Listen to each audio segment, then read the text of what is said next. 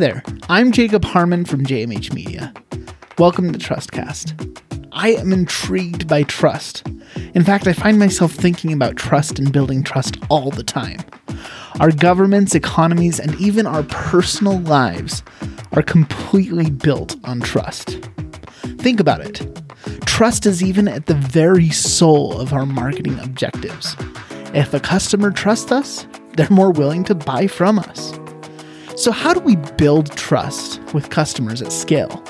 Especially when we live in an increasingly digital world where consumers are less trusting than ever. On this podcast, we break through the noise and focus on the ultimate keystone metric that matters. Our primary objective, trust.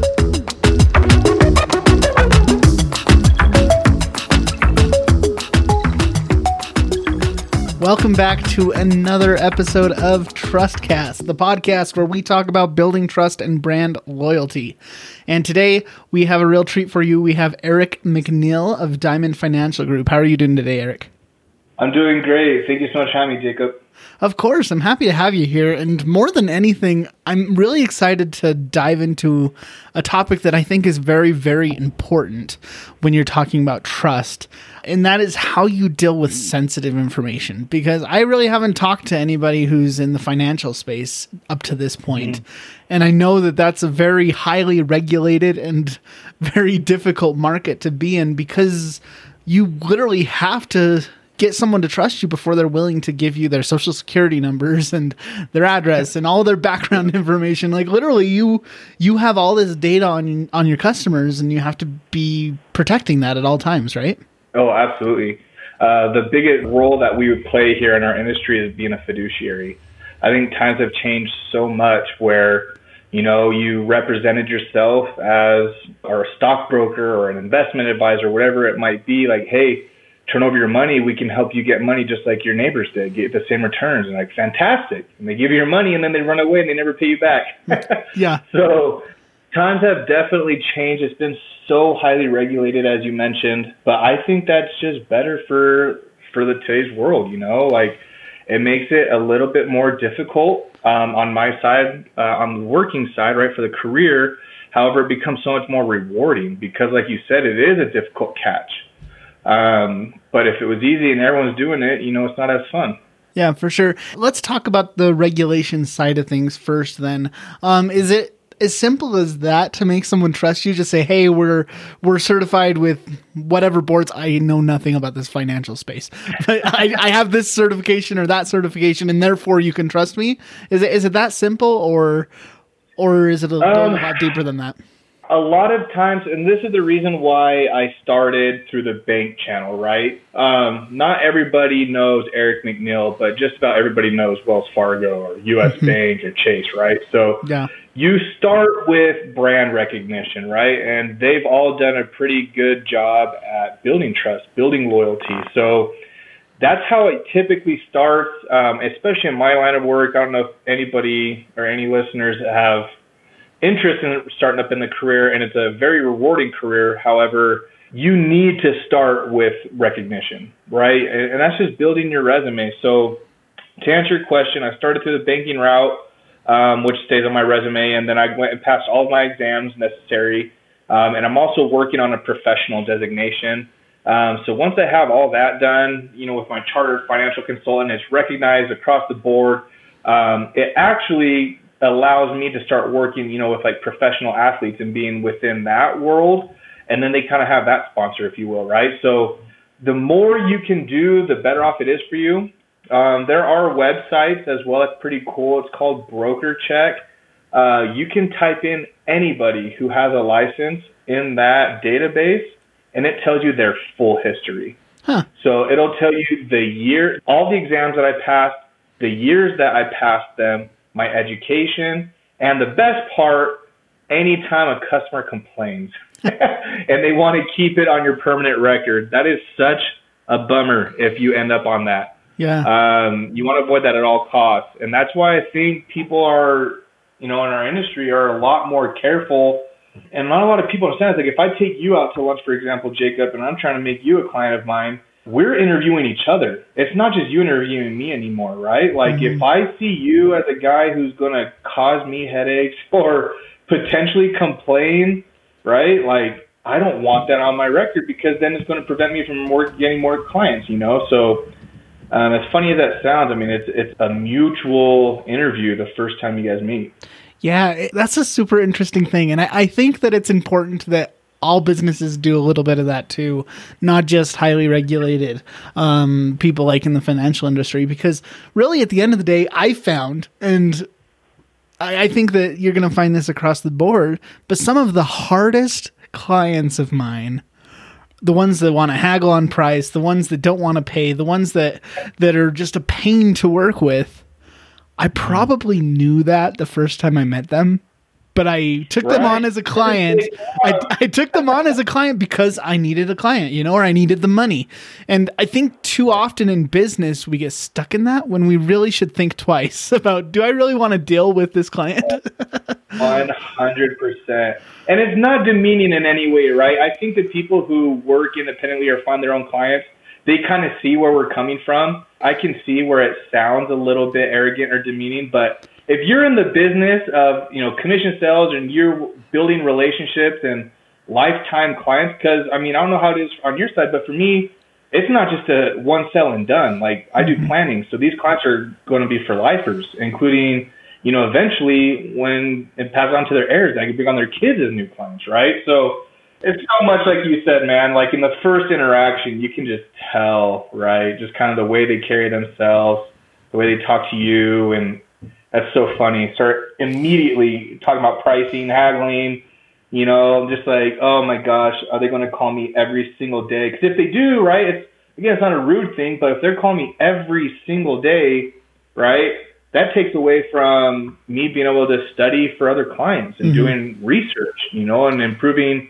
my overall portfolios. Like, it just takes away so much time and effort and it's really like, you don't make a ton of money on each client. It's a volume game, right? And so, yeah, you can't let that get in your way. I was just thinking about that today, like midday. I was like, man, we need to stop needing a sale. Yeah. You can't.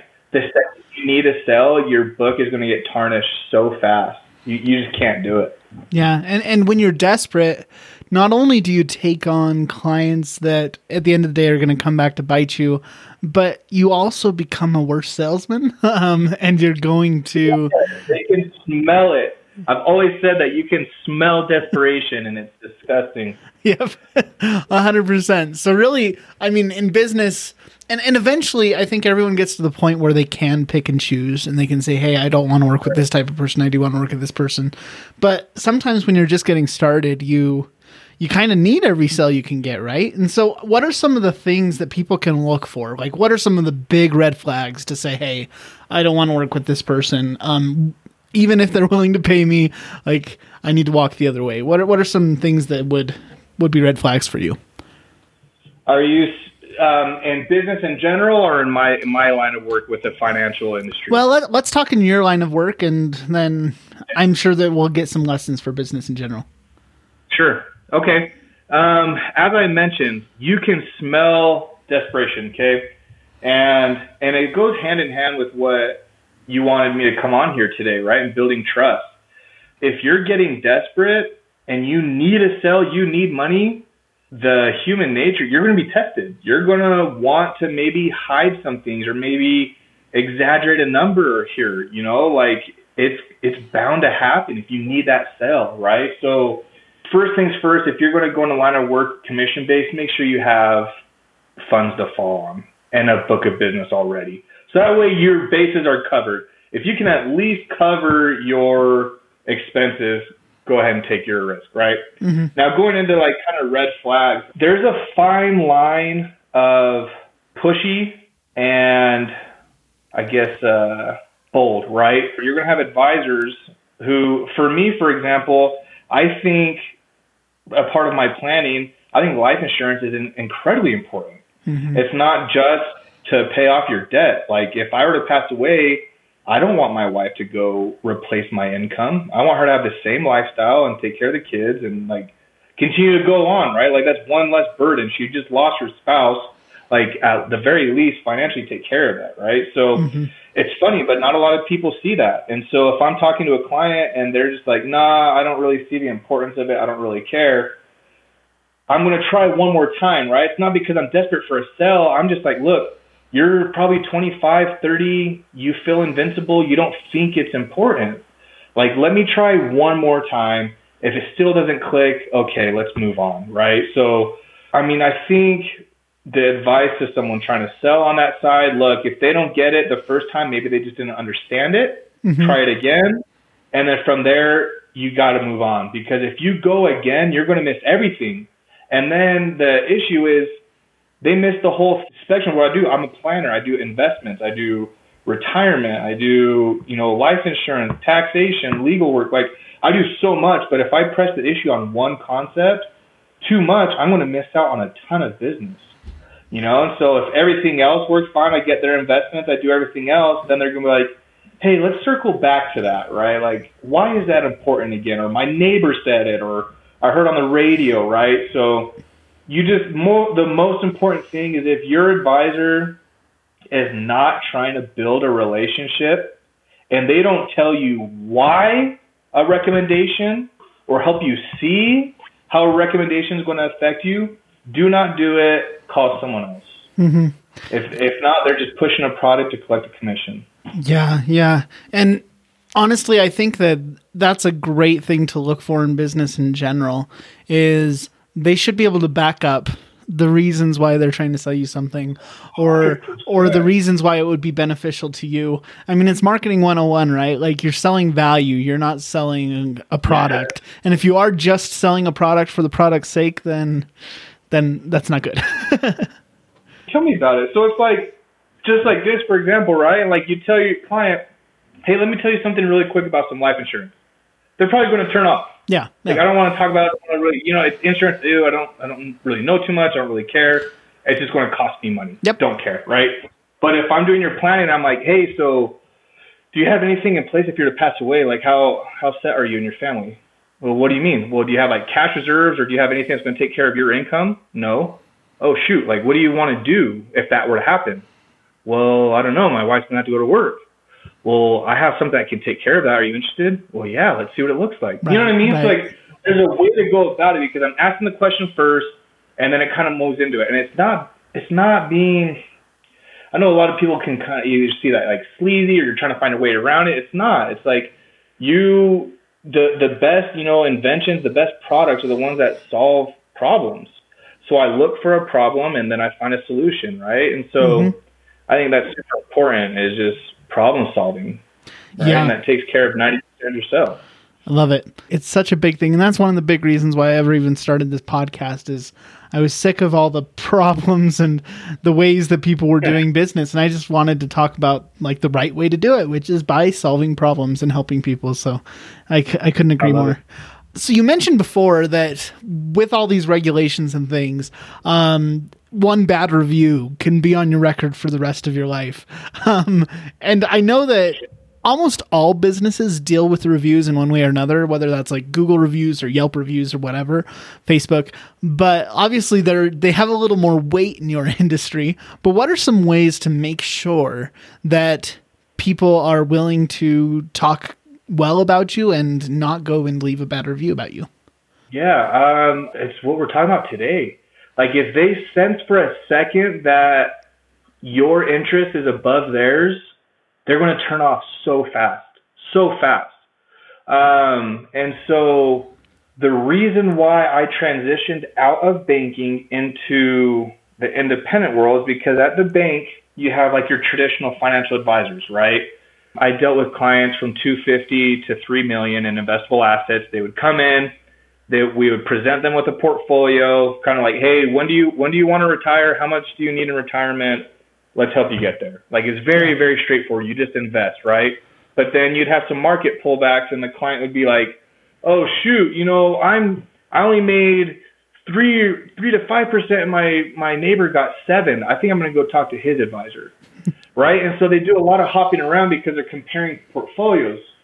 But if you come work with me or somebody who's a planner, and a fiduciary working on your behalf, they're going to sit down and you're going to have a roadmap, right? Like, I'm going to talk to you about your protection. I'm going to talk to you about your budgeting. Are you putting money away towards wealth building, retirement, like everything, right? Mm-hmm. And then I run what's called a Monte Carlo simulation, which is 1,000 runs in the market to determine how likely your goals are to hit.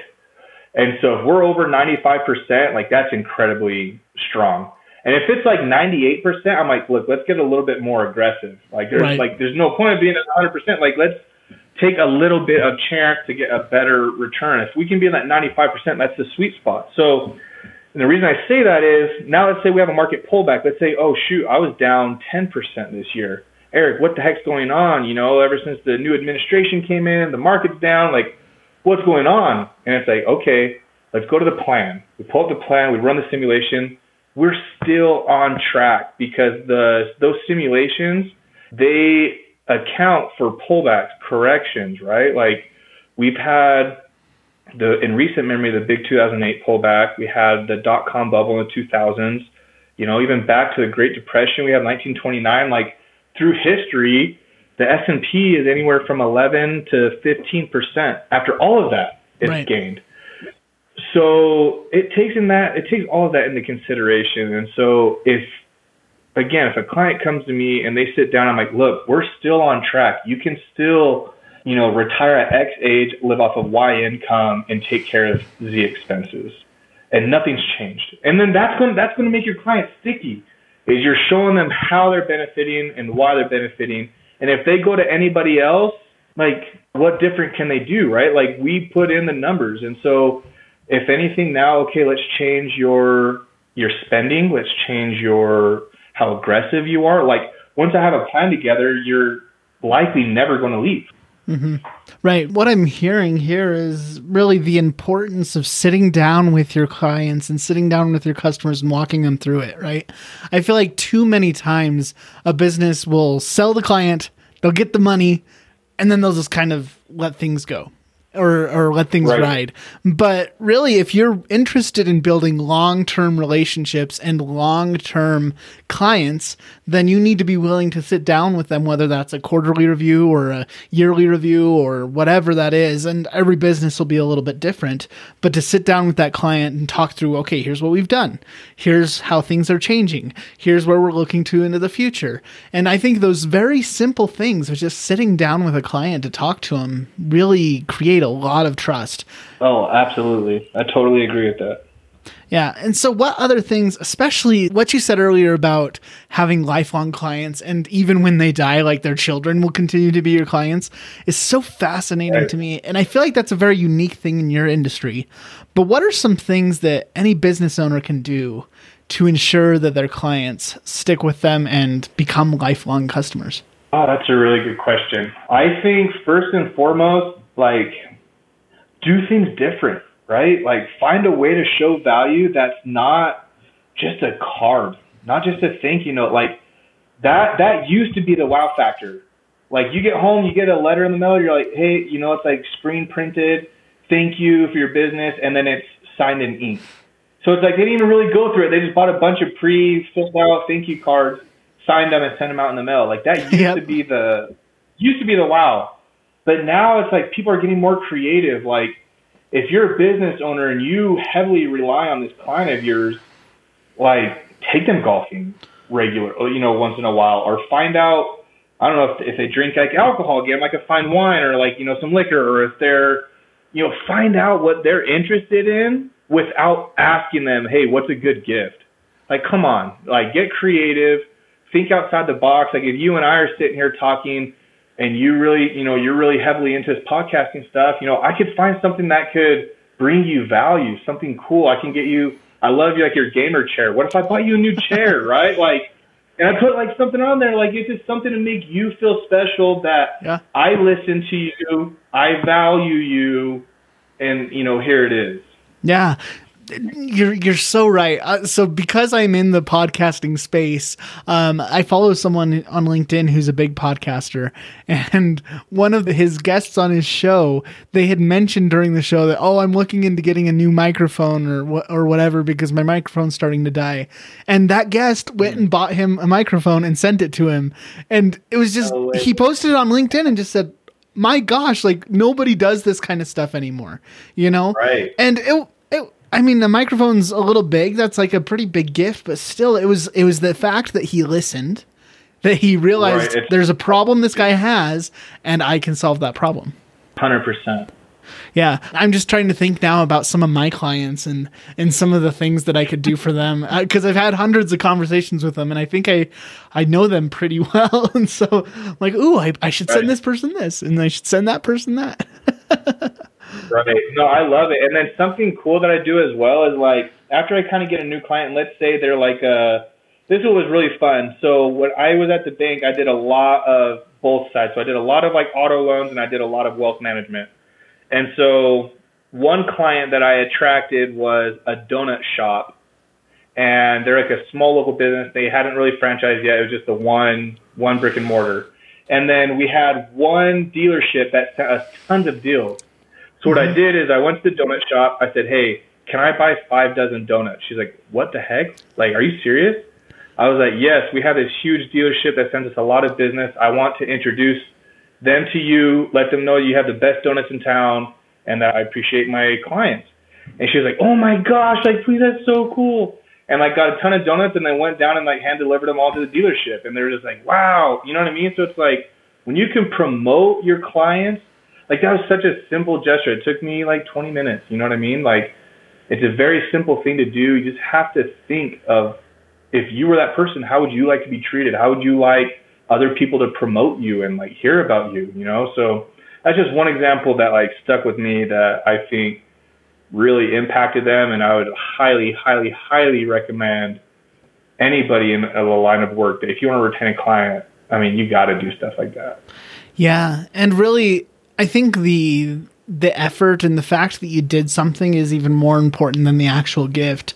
But the fact that you're thinking outside of the box and that you're thinking of them is huge. Right. Yeah, that's super amazing. Cool. So I guess one of the big questions that I have for you then is, since this is a marketing podcast, what are some of the best things and the best outlets that you've been able to use to market your business? That's a great question. So a few things that I've been doing is I spent a lot of time tracking down the ones, right? I try to get individuals, I try to get friends and family, and then, you know, start branching out. Whereas if you can get, you know, a big fountain, then like you can just go fishing unlimited there, right? So it's like finding the right resources of people who are going to be getting you referrals, or or big companies, right? And so instead of just going to all of my individual family, friends, and, you know, like Instagram, which have all been really, really great resources, I started knocking around at businesses, you know, and just like I try to link up with somebody on LinkedIn, like an HR rep, something of that nature. And then that way I can just stop by and be like, hey, is Susie here? They're like, oh yeah, she's just in the back. Okay, cool. We talked online for a moment and I just want to present something. And then you just drop off something nice, just like, hey, you know, here's a little gift for you guys. Here's what I do. I would love to see if you're doing anything similar. This is how it's going to benefit you. This is how it's going to make you look like a better employer and not cost you anything. And so they're just like, holy cow, I can give something to my employees for free and it makes me look good. Who wouldn't do that? And so ever since I started doing that, it's like I had one client who, it's so funny. I went to a networking event back last year in January, and I came across this client. They're kind of doing like, you know, some massages and stuff like that. And I was like, shoot, like I'll try this out. And like I got one that we just got to talking, and I was like, hey, let me take you out to lunch and talk to you a little bit about what I do. And just from that interaction, it turned into about almost 2,000 individual clients because of all of their employees. So it's like just from talking to the right people, right? Like You only have so many hours in a day and so many marketing dollars. Make it count. Yeah, I like that idea of the efficiency, right? Instead of just marketing to friends and family, looking for the things that'll give you the most bang for your buck. And I think every business has that. Every business can look at their plan and say, okay, how can we get more bang for our buck, whether that be time or whether that be money. So it's just a simple exercise and a simple question to ask yourself, you know? Absolutely. I think, and something I just thought of as well, I noticed early on in my career, I would always post. So I have a pretty decent Instagram following, and that's where I do probably at 90% of my business. Now it's starting to get a little bit less just because I'm meeting so many people in person, like corporations, right? But for individuals, at least 90% plus, okay? At the very beginning, I would just go to create on my story and say, hey, if you or someone you know is looking for insurance or investments, like contact me, I'm your guy. And like, not to say that's a bad thing because it puts you at front of mind, but they're not going to like openly respond right away because they don't see the value yet. They just say, oh, you're a guy. It's like if I'm going to go buy a house, like, okay, I know that I have 25 real estate friends. Yeah. Like, I don't know who to use, but like, hey, I know that they're all there, right? But what I started doing was, I was like, okay, I need a better approach. So I started taking pictures of me working on plans and I take out all of their sensitive information. None of that shows. Of course, yeah. But I showed like that Monte Carlo simulation, right? I said, my job's so fulfilling. I talked to a client today. They thought they were on track, but they only had about a 60% shot of retiring. Right? And like, could you imagine in 20 years getting to where you thought you were okay and retiring and not having enough and you outlived your money? Like, how valuable is it to talk to someone 20 years sooner and not have to realize that firsthand? And once I started doing that, like, holy cow, it started going crazy. Like, a lot more people are responding like, hey, you know what? This actually is pretty important. Like, maybe we should talk. I'm like, I'm here when you're ready. And so now I'm not soliciting anybody anymore. Like, just like I make sure from 12 to 1, I work on social media. Like, it's part of my work calendar now. And I'm just like, if you're not using social media, like, you're falling behind. That's where everyone's at. And someone even says, I think it was Gary Vee.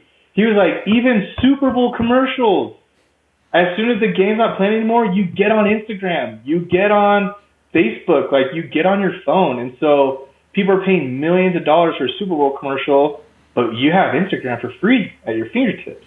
Yeah. And so it's like, learn how to get some good content, find out what works for your followers, and provide massive value for free, and people will come to you.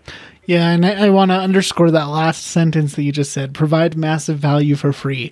I think really that's the real secret is as you provide value to your network and they start to see that value, then as you said before, they will come to you. You don't need to solicit anymore because you will have a lot of inbound clients at that point.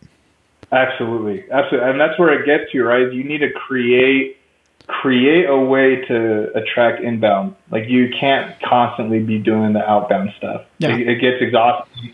You lose, and it's not always about momentum. It's about discipline, right? You're not going to wake up every day, motivated to do what you got to do. A lot of times discipline kicks in. You don't want to do it, but you gotta. Yeah. Right. And so just by creating that from outbound to inbound is crucial to keeping your business alive. Yeah. And I know there's people out there who love selling and like they get a lot of energy from that. Yeah. But I know most people and definitely me. No, for sure. I don't. I tell you, man, I've had some people kick back and I'm like, look, for me, for business, like, it's pretty true. Like, I think Dwight Schrute might give me some kickback, but for like the most part, like, even like if you're dieting, right? I do like a lot of the fitness stuff. So like I'm just not motivated today, but I know I got to go to the gym. I know I got to eat right. It's just easy to skip it. It's easy to not hop on the calls and do 2 hours of cold calling. It's easy to not do some of the admin, especially if you're working from home and it's COVID and you got your couch like 20 feet away calling your name. Like, it's easy to step away, right? It's not always motivation. A lot of it is discipline, and you have to, find your strengths and weaknesses, and that's what's going to, make or break you. Yeah. But if you put in that investment now, if you invest into that valuable content and all that. It takes a lot of hard work, but eventually you get to the point where those clients are coming to you. It's all inbound, and then you don't have to worry as much about that outbound strategy. Although I think that there's always a place for that for sure. But I think putting in that effort right now, it's just like financial investments. You invest that time, you invest that effort, and you will reap the dividends and the rewards in the future. Right, absolutely. Like if you go and you start an investment portfolio, it's not just your initial investment. You got to add to it monthly, or else like you're missed out on so much. And so that's what I'm saying. It's like I put in a ton of time to get my stuff ready, but every single day for at least an hour, I hop on social media. And I'm just like, okay, how am I going to add some value today? How am I going to attract people today? And even if it's not about attracting them, it's like no matter what I'm doing, even if it's lifestyle, I want people to be thinking about me. Like they'll see me driving around like, oh, I'm going to get Chipotle today. Okay, well, you're thinking about Eric all day, right? Like, you see him daily, and then now I'm going to post some value. You're like, oh, okay, now this is really interesting. That's really cool, right? It's like that way you don't get burned out on the same stuff. You know, hit them with a couple of different things, but be active. Yeah, very, very cool. Okay, well, we have covered so much already, and I just love this concept of creating a lifelong customer. I think that that's such an important thing to think about. Is there anything that we haven't covered when it comes to branding or marketing or creating a powerful brand that you would like to mention before we sign off, Eric? I just think what you are trying to hit home with this podcast is so vitally important of trust. In this world of social media, e-commerce, it is so hard to have to trust people, but we end up having to a little bit because of like the nationwide touch.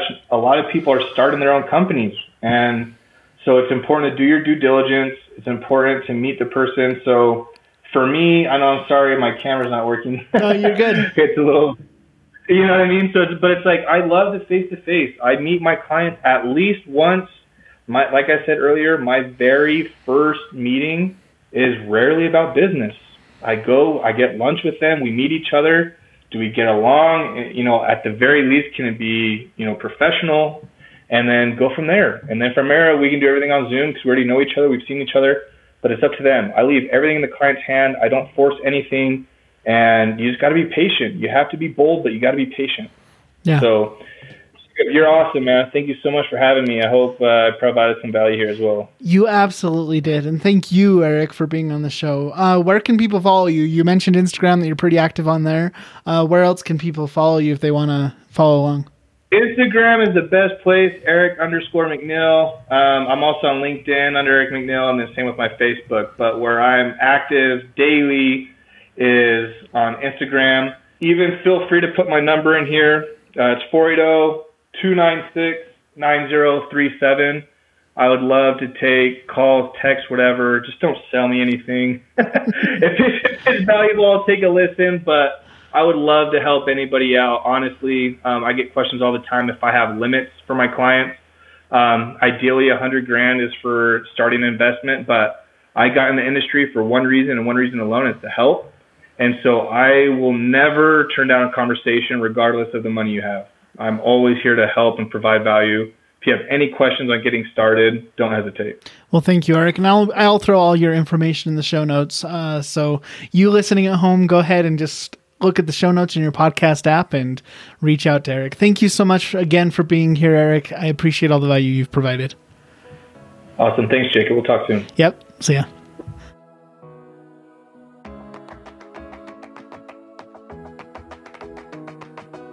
Thank you for listening to Trustcast. This podcast has been a production of JMH Media. I'm Jacob Harmon, and I've been your host. The Trustcast podcast team consists of Josh Harmon and Steve Hill. I really couldn't do this without them. Music licensing comes thanks to Epidemic Sound. And if you've liked what you've heard, we invite you to subscribe to Trustcast in your favorite podcast app and leave us a review. It really does help.